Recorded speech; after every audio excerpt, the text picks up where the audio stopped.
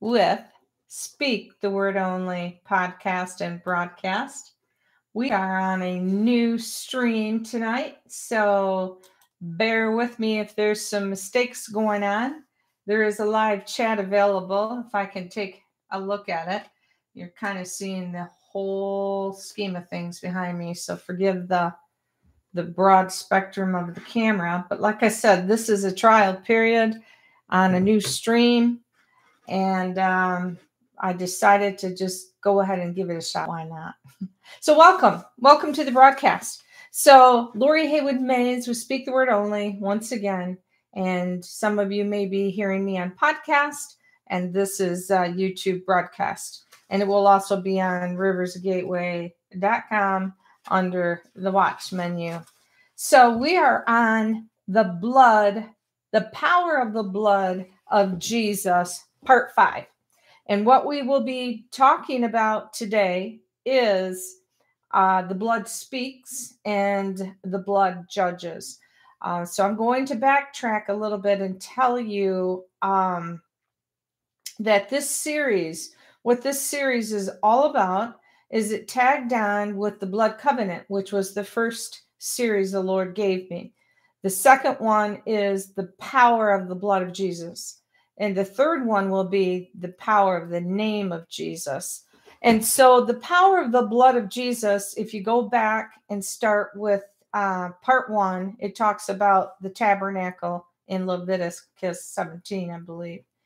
So then from there, we've gone into the Lamb of God, the scapegoat, and now we are on the part where, why do you and I, as sons of God, need the blood of Jesus daily in our lives? When you listen, you have to listen to the whole series, because this is a very deep, powerful, lengthy teaching. There, even with the way I'm doing it, I haven't even scratched the surface of what's really going on. I will be doing this series again down the road. This is the first time that I've done it publicly on, if you will, live stream. So I will come back around and do it again. I also have a series in the podcast and broadcasts called The Authority of the Believer, which is very powerful and really taps in with all of this. You can chat if you come online and happen to see me. Just say, hey, it is Christmas Eve. Here I am. This is how much I love God's word, is that I want to be spending it here, sharing the word of God with the world, with the sons of God. It brings me great joy to be here right now. So we've been running around. We're a little tired. We've been getting trees and dinner and food ready and the house clean and so forth and so on for all the family tomorrow. But my heart's been meditating and wanting to bring this broadcast out. So here we are.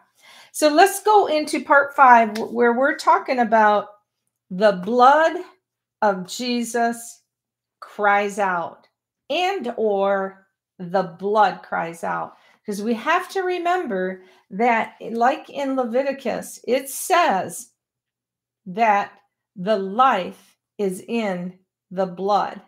So therefore, that means exactly what it's saying, is that there's life in the blood. It's alive. So with that, let's look at Genesis 4:10. I'm going to be reading my notes and discussing it with you a little bit. So the blood cries out. So the blood has a voice. If I haven't said that already, that's what I really want you to know, is that the blood has a voice. And the Lord said, Genesis 4:10, what have you done? Listen, your brother's blood is crying out to me from the ground. We will get into what is happening here. The first time we read of righteous blood crying out from the ground is in Genesis. Okay. Cain and Abel. Cain rose up, slew his brother Abel. Let's read. And generally, it's useful to see what the Bible says the first time the subject comes up. Genesis 4:8-11 reads, Cain was talking with Abel, his brother. I'm paraphrasing a little bit. And it came to pass that when they were both in the field, Cain rose up against Abel, and he said, and he killed him, excuse me. So then the Lord said to Cain, he came back around, and he said, where's your brother? And Cain said, am I my brother's keeper? And the Lord said, what have you done? The voice of your brother's blood cries out to me from the ground. So now you are cursed from the earth, which has opened its mouth to receive your brother's blood from your hand. I have a lot I want to say right there, but I'm going to kind of continue and bullet point this, and then we'll come back. Okay, so this was serious business. Cain spiritually sinned against God, our Father, and he slayed an innocent man, no less his brother. And in contrast, therefore okay, I'm going to skip that. By polluting this land, he made himself an outcast. Okay. So when he rose up and killed Abel, he brought sin across the land, across the earth. And that sin it is now dirty. It's like what they call pollution in the air. Well, this is now a territory that has invaded the clean earth, and it's called murder. Okay? So it's obviously very serious. So he made himself an outcast. And it's not because God was so angry with him, it's that he sinned against God and it separated him from God, for sure. So God asked Cain where his brother was, and he was hoping, like when God asked Adam, where are you, Adam? And Adam said, I'm here and I was afraid. So God was asking, like he was asking Adam a question. He was looking for some repentance, some honesty. When God comes to you and he's asking a question, he already knows the answers, guys.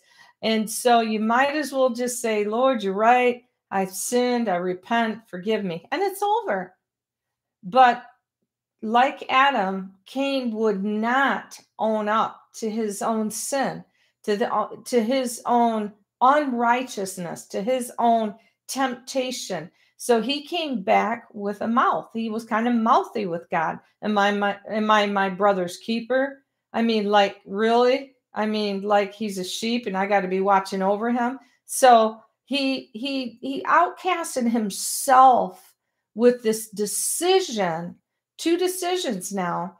First to kill, and then the second to basically deny and have an attitude with the one that created you. So with that, he believed, and again, like Adam, I don't know why man does this. Why we think we can just fool God. Cain believed, I've got Adam in my brain, like Adam, that he could fool God. Like, I'm going to lie and he's going to believe me and it's not really my fault. I mean, after all. And so God was looking for this honesty and he wasn't getting it from Cain. He thought he could hide murdering his brother, hide the blood, the evidence. With that, in Hebrews 12:24, the fact that Abel's blood was crying out for vengeance is listed all the way from Genesis to Hebrews 12:24, where it says, it's listed all the way into Hebrews, where it says, pointing out that the blood of Christ gives us mercy, while the blood of Abel, back in Genesis, cries out for vengeance. This is huge. So in the Old Testament, when Cain killed Abel, that blood of Abel is alive and it's in the ground, and that voice of the blood is alive. You'll never kill the blood of a human being. It lives before the Father in the spirit realm. That's massive. I'm going to address that in a minute on another subject. So all the way, this was a major point of the turn of mankind, all the way into Hebrews, where Jesus was now gone and back to the Father, where the blood of all these people are crying vengeance out. Jesus came back and shed his blood, but it gives us all mercy. But the blood, no less, has a voice. With that, I want to mention that this is why abortion is so severe. It's not because we as Christians or sons of God are judging people who have abortions. You rotten person, you naughty person, you selfish person. That is not it at all. You're getting it all wrong. It's not it.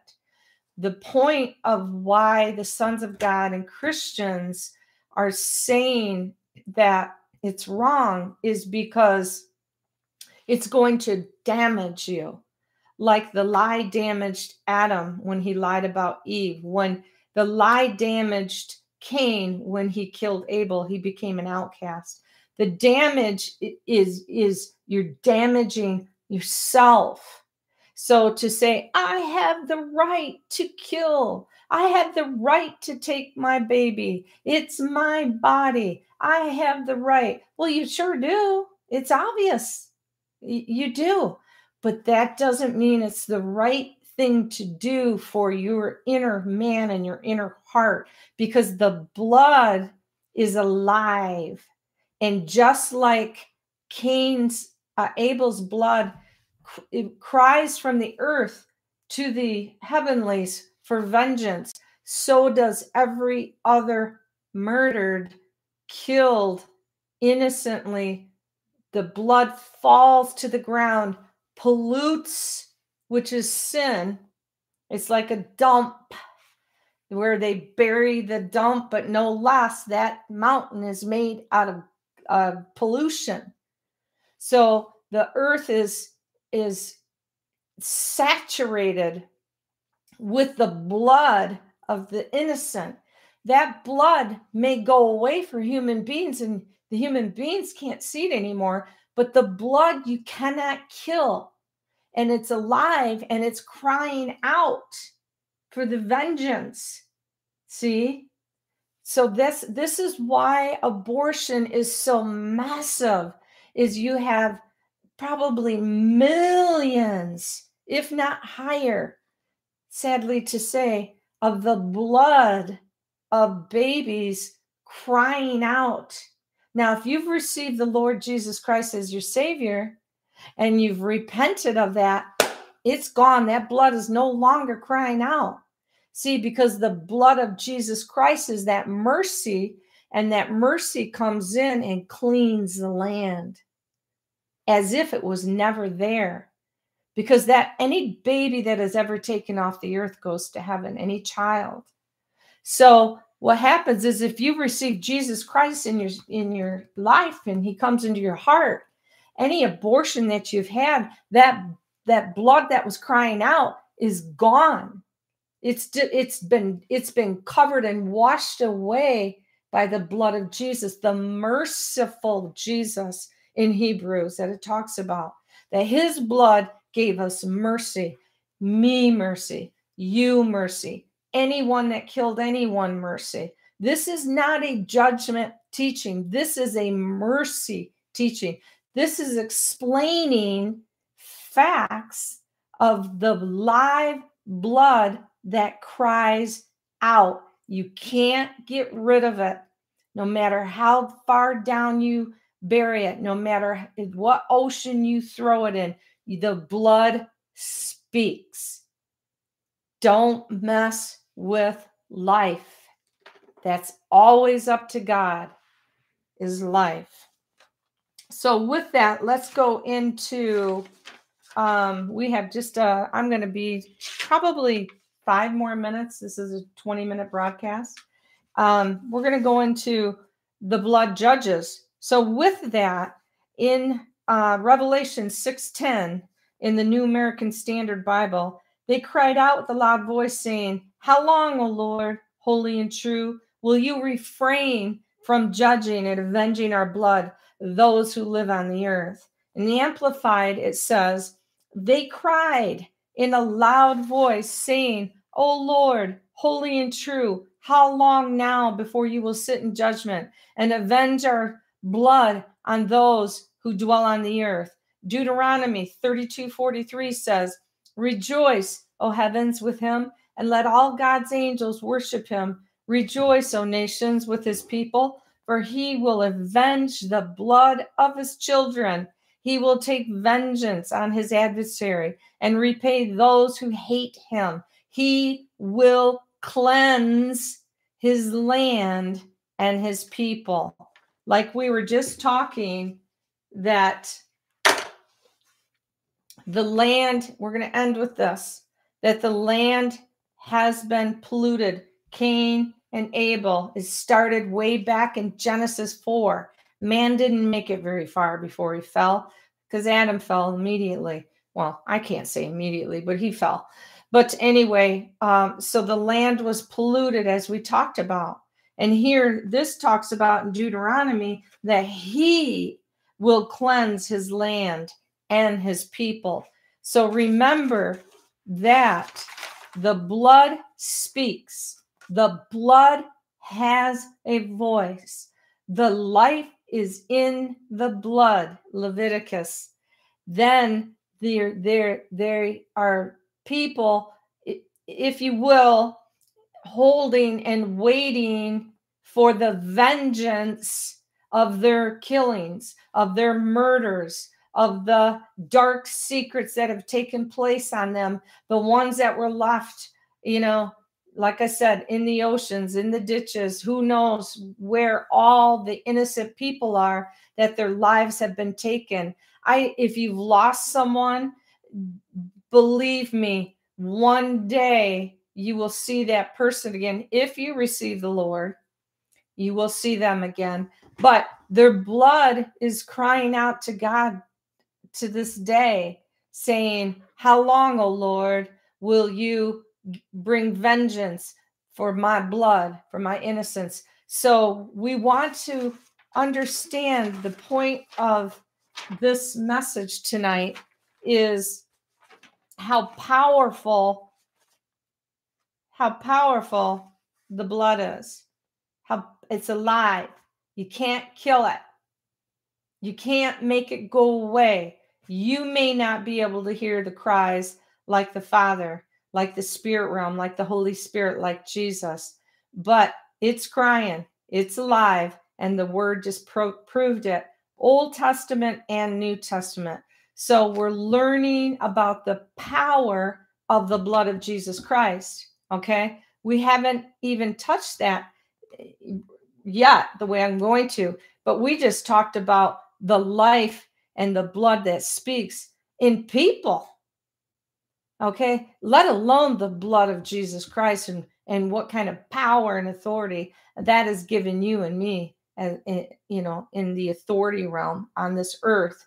It is powerful, and it is necessary to have an understanding and to live this day, this night, every day from here on, pleading the blood of Jesus over your children, adult children, grandchildren, husbands, wives, neighbors. Plead the blood of Jesus. Remember, it's the mercy, it's the power, it's the authority for the ones that are saved and know how to use it, and use that authority to protect, to cover, to lead, to guide, and for myself especially, so that I can remain healthy and well, so that I can go and teach, preach this world the gospel. See, so it is no small thing, and I don't want to keep you any longer. So I hope this whole message came out all right, because I'm on a new streaming. So God bless. Merry Christmas. If you want to receive Jesus Christ as your Savior, please close your eyes right now and repeat this after me. Father, I repent of my sins. Forgive me for all that I've done. I ask Jesus, your Son, to bring that same mercy and come into my heart, and to forgive me, and to reside with me, live with me, and do something with my life. Thank you. I am saved. Now, if you said that simple but short prayer, bam, the old man in you is gone forever. You've been set free this moment, this second. You're with God. You'll be in the kingdom of God when this body passes, forever and ever and ever. And you can live in this earth with peace, with joy, with power, with authority. And please follow me, subscribe on the button.